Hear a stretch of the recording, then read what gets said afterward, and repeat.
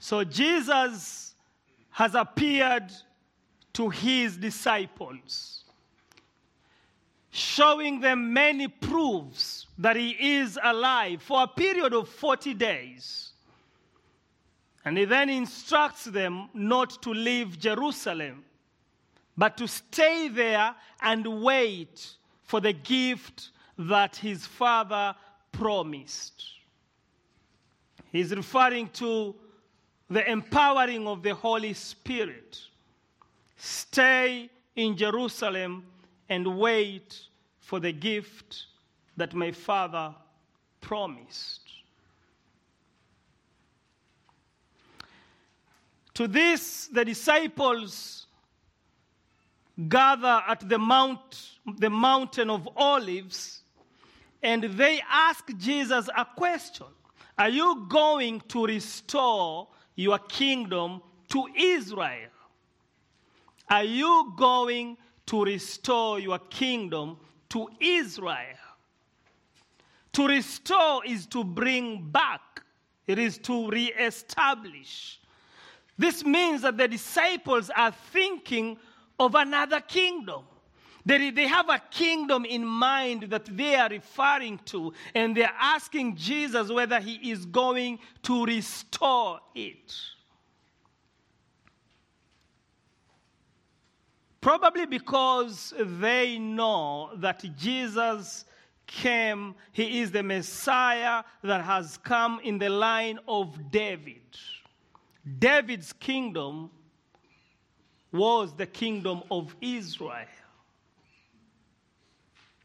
And so when they ask Jesus whether he is going to restore the kingdom to Israel, the disciples are not thinking about the kingdom of God. Even though David's kingdom came from God, they are thinking of an earthly kingdom. While Jesus did not come to establish the kingdom of David, he came to bring the kingdom of God. So as the disciples ask this question to Jesus, they are confusing an earthly kingdom with a heavenly kingdom. They are confusing Roman dominion with the bondage of sin. They are confusing politics with faith. We do that all the time. Sometimes we are tempted to think that because you are a Republican, then you are a Christian.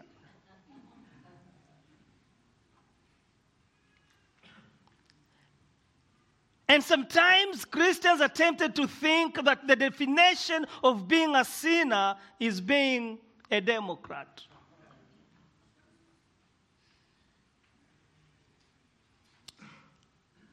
Confusing faith with politics. And Jesus responds to them. He tells them, it's not for you to know the times.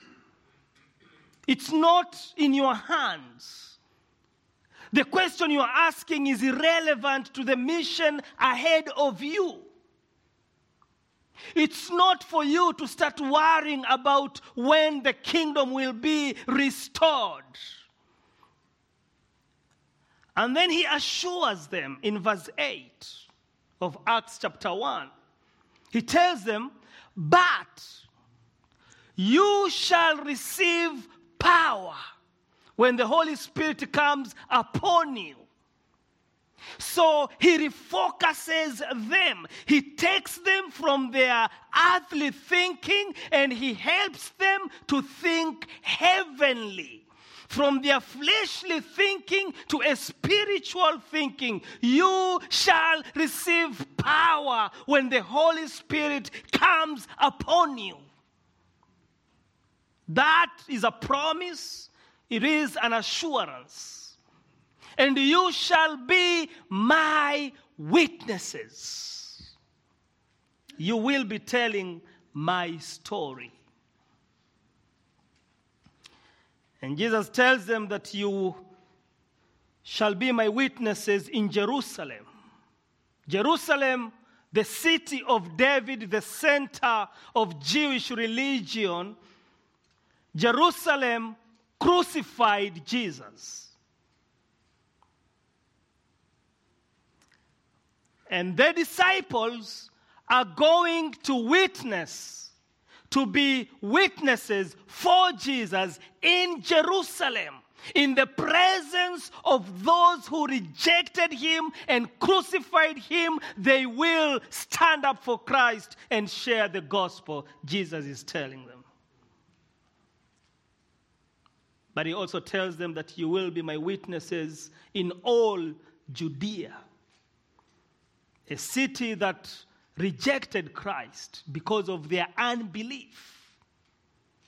So you will not only speak to those who rejected me and crucified me, you will also speak to those who don't believe in me.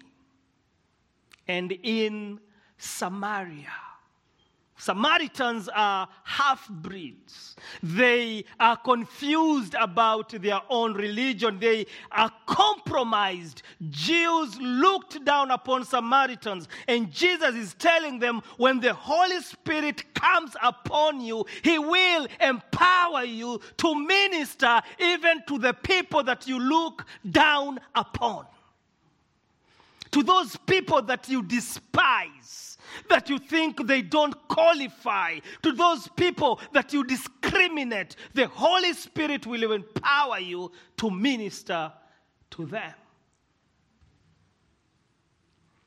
Then he says, and to the end of the earth, the Gentiles, those people that appear to be forgotten, will also hear the gospel. This tells us that the gospel does not only open doors, it breaks all existing barriers. This tells us that as a Christian, when you experience the power of the gospel, it will get rid of all your discriminations, all your biases, because the only person that will matter in your life is Jesus Christ. And when Jesus Christ matters in your life, everyone else will matter in your life.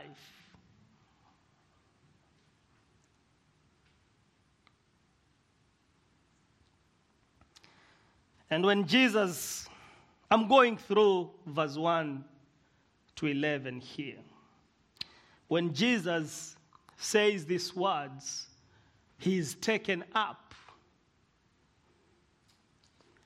And a cloud appears and covers him.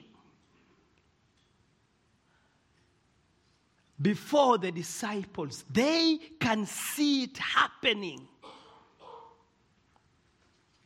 This cloud is the glorious presence of the Father. This cloud is the same cloud that we see when the Israelites leave Egypt, and it goes with them by day, assuring them that God is present with them. It is the same cloud that Moses sees in Mount Sinai when he encounters God. It is the same cloud that covers the tabernacle and fills the temple.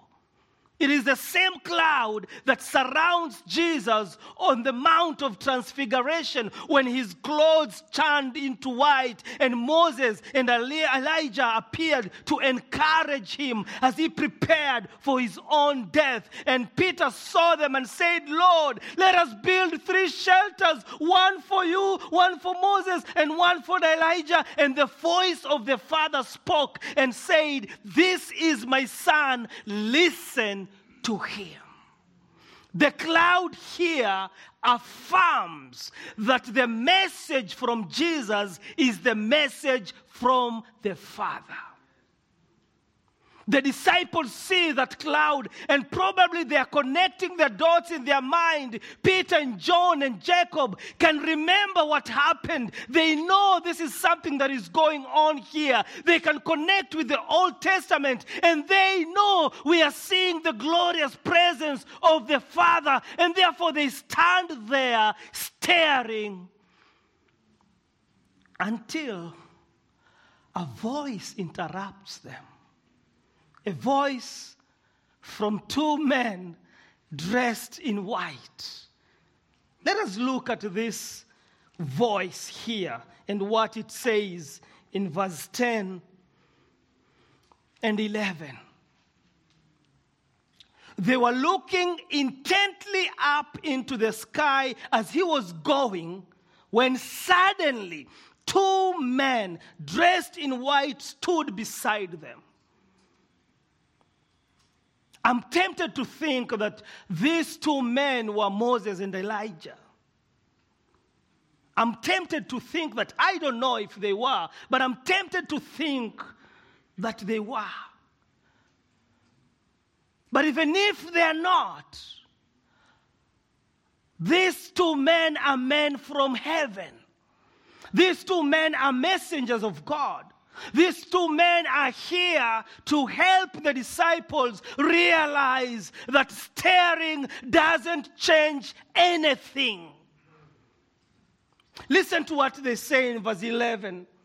Men of Galilee, why do you stand here looking into the sky? Why are you staring? This same Jesus who has been taken from you into heaven will come back in the same way you have seen him go into heaven. So the number one thing I see here, these two men telling the disciples, the number one thing I see is that they are saying to the disciples, stop staring. Stop it. You know, we as Christians, we are tempted in many ways to stare. We like the view of Jesus being born in Bethlehem, angels singing, the shepherd worshiping, the wise men coming to bring gifts and worshiping this king. We like that view. We enjoy the view of seeing Jesus crucified and dying on the cross and shedding his blood, the blood that washes our sins away. We like that view, and therefore we stare. We enjoy singing the hymns. Blessed assurance, Jesus is mine. Oh, what a friend we have in Jesus. Amazing grace, how sweet the sound. We enjoy singing those hymns, and they are good hymns. But then we stare.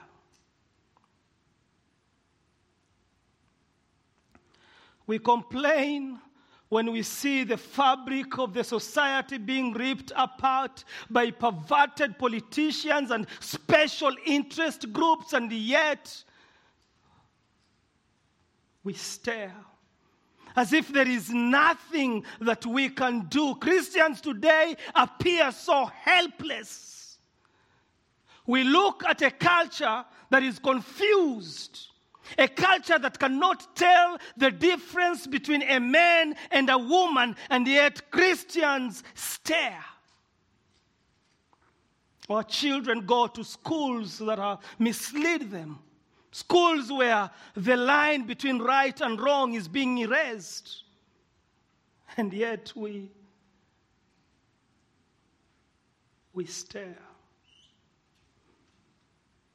Christians, even though we have all it takes to be confident, all it takes to be courageous and to take a stand, in the eyes of the society, we appear as being the weakest people. We no longer take a stand. Like the disciples, we marvel at what God has done in our lives and what we trust Him for, but we just stare. And the message here is, stop staring. And when you stop staring, what do? I'm glad you asked. When you stop staring, you start sharing. The disciples are told by Jesus, you shall receive power and you shall be my witnesses. You no longer need to hear that because that power is already in you as we speak. 1 John chapter 4 verse 4 reminds us that greater is the one in you than the one who is in the world. Greater is he who is in you than the one who is in the world. You have everything it takes to stand for God. Everything.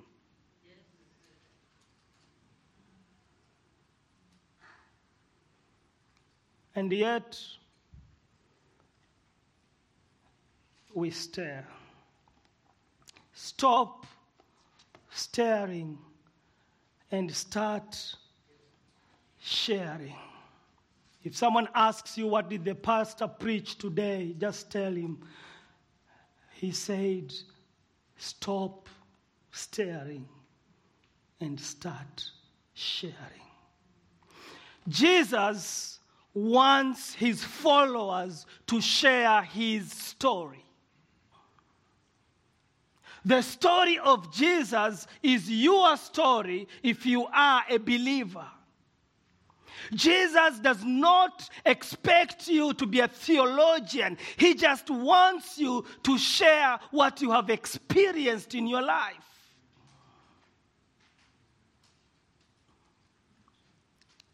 And the responsibility to share the message is for all Christians.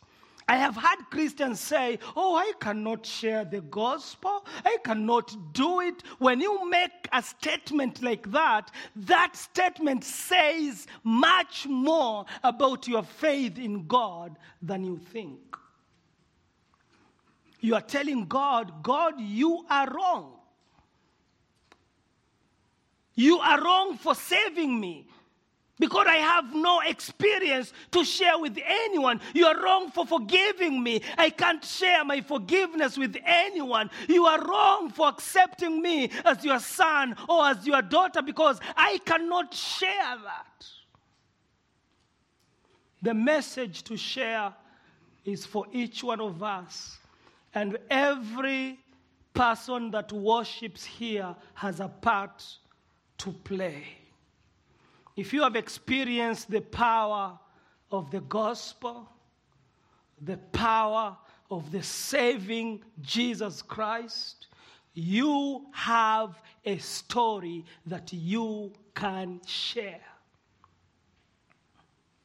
For those of you that are in school, listen to me. When you are at school, you can still stand up for Christ. You can still stand up for what you believe in.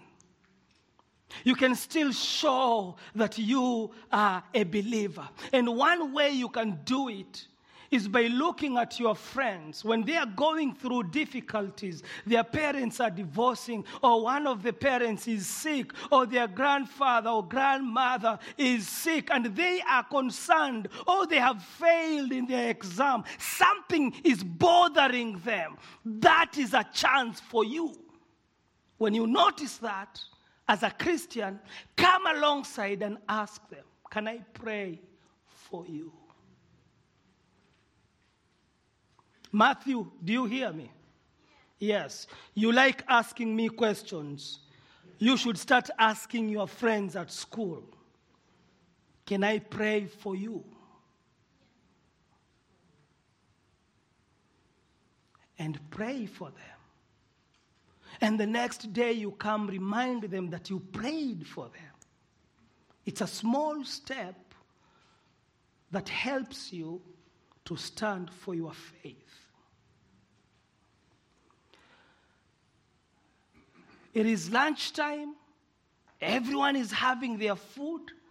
Take a moment and pray. Take a moment and pray. Show that you believe in someone who is so powerful, he deserves your time. And you're not ashamed of him. Yes. And for those of us that work, we can do the same thing too. It's not wrong to ask someone if you can pray for them.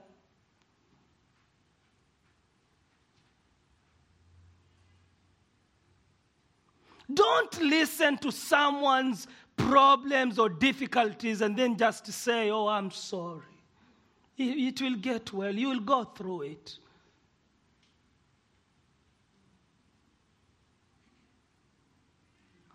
Just ask, can I pray with you right now?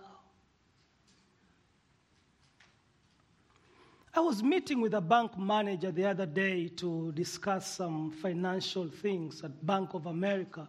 And this lady sat before me and we were talking, and I could just see something wasn't right. And I asked her, what's going on? And she said, no, I'm okay. And we went on, and I'm looking at her, and I can tell something is not right. So I asked her again, what's going on? I said, oh, it's okay, don't mind. The more she said that, the more I asked. And finally she said,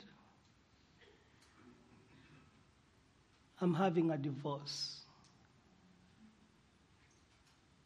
And immediately when she said that, I could see tears. And I just asked her, can I pray for you?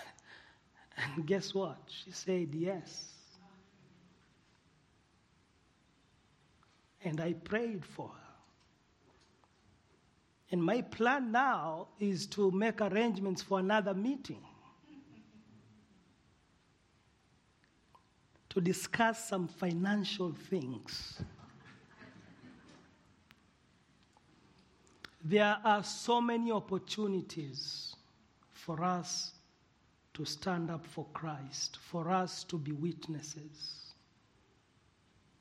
And we can use them. We can use them. Two things that you can do here. Two things to help you. One, pray that God may give you a hunger for God and a heart for people. Pray that God may give you a hunger for God and a heart for people. I said here sometimes back, when you read the Bible, when you hear the message and you are saying, I really want to do this, but I just don't know how. Make it a prayer request.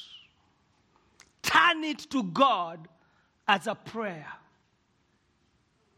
Pray for God to give you a hunger for God and a heart for people. And number two, engage your culture with the Word of God. Engage your culture with the Word of God. The Word of God is sharper than any double-edged sword. The Word of God can penetrate any resistance, any culture. You have a tool that can break all boundaries and that can open all doors. You are just not using it. Christians will be so quick to argue over theological things And God has given us his word that we can use in our lives, in our communities, at work, at school, in colleges, everywhere we are. Engage your culture with God's word. Nothing can stop it. Pray for the hunger of God and a heart for people. And engage your culture with God's word. For you to engage your culture with God's word, you need to take time to read God's word. Every time there is an argument, every time people are talking about theological stuff, ask yourself, what does the Bible say? The only confidence you should have as a child of God is when you speak the word of God. Not when you identify with this theological movement or this theological movement or this political movement or this political movement. It's when you speak the word of God. Because as a child of God, God's word is for you.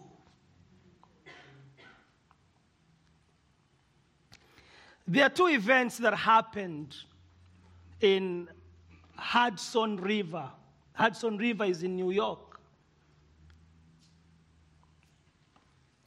On January 15, 2009, a U.S. Airways flight 1549 made an emergency landing in the Hudson River. The pilot made that decision because the two engines had failed. And when he made that emergency landing, he saved himself, the flight crews, and 150 passengers. No one was hurt, no one died.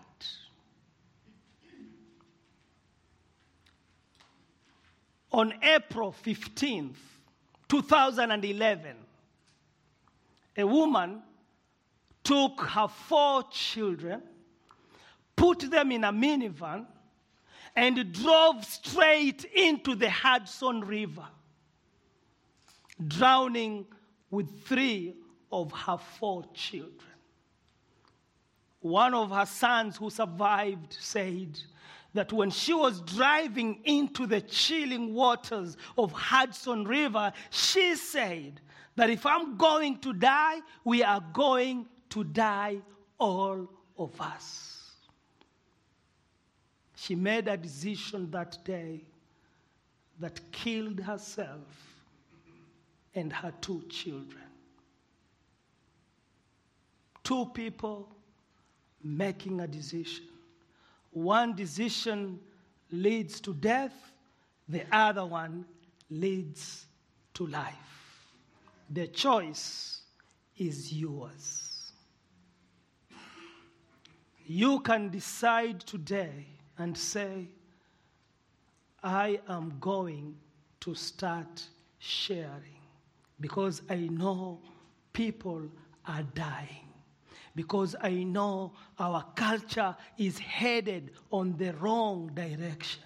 I am going to start sharing for the sake of Christ, for the sake of the gospel, and for the sake of the lives that are lost. Or you can say, I've heard this before. I like staring. I'm going to remain the same way. The choice is yours. If Jesus is not your Savior, you can make that choice today. You can say, I am turning to you, Lord. I'm giving you my life. Please forgive me and save me. You can make that choice today. It's a choice that gives you life. Or you can choose to reject Christ and remain where you are. And if you die without Jesus, you will suffer in hell. Again, the choice is yours. Father, I thank you for your love and for your faithfulness. I bless you for giving us opportunities after opportunities to glorify you. I thank you for your word and the power of the Holy Spirit from high. I thank you, Father, for the promises that you make in your word, and also, Father, for considering us worthy to be used as your vessels. I know, Lord, there are many other issues that take our attention. I know, Father, there are many other requests that we have. I know there are many difficulties that we face, and some of them are financial difficulties, emotional difficulties, the pain that other people experience. There are so many things in our lives, and all these things sometimes stop us from being what you've called us to be. But Father, it is my prayer this morning, and anyone else who is praying the same prayer, that you give us a hunger for you. You give us a hunger for you and a heart for your people. That, Father, we may love you with everything, and that love may lead us to share the message of hope that we have. But I also pray that even as we confess that the Bible is God's word for us, that, Father, you will make this confession real in our lives so that we can use your word to engage our culture. How I pray, Lord, that you unite us. How I pray, Father, that you break all the barriers that exist between us. All kinds of biases and stereotypes.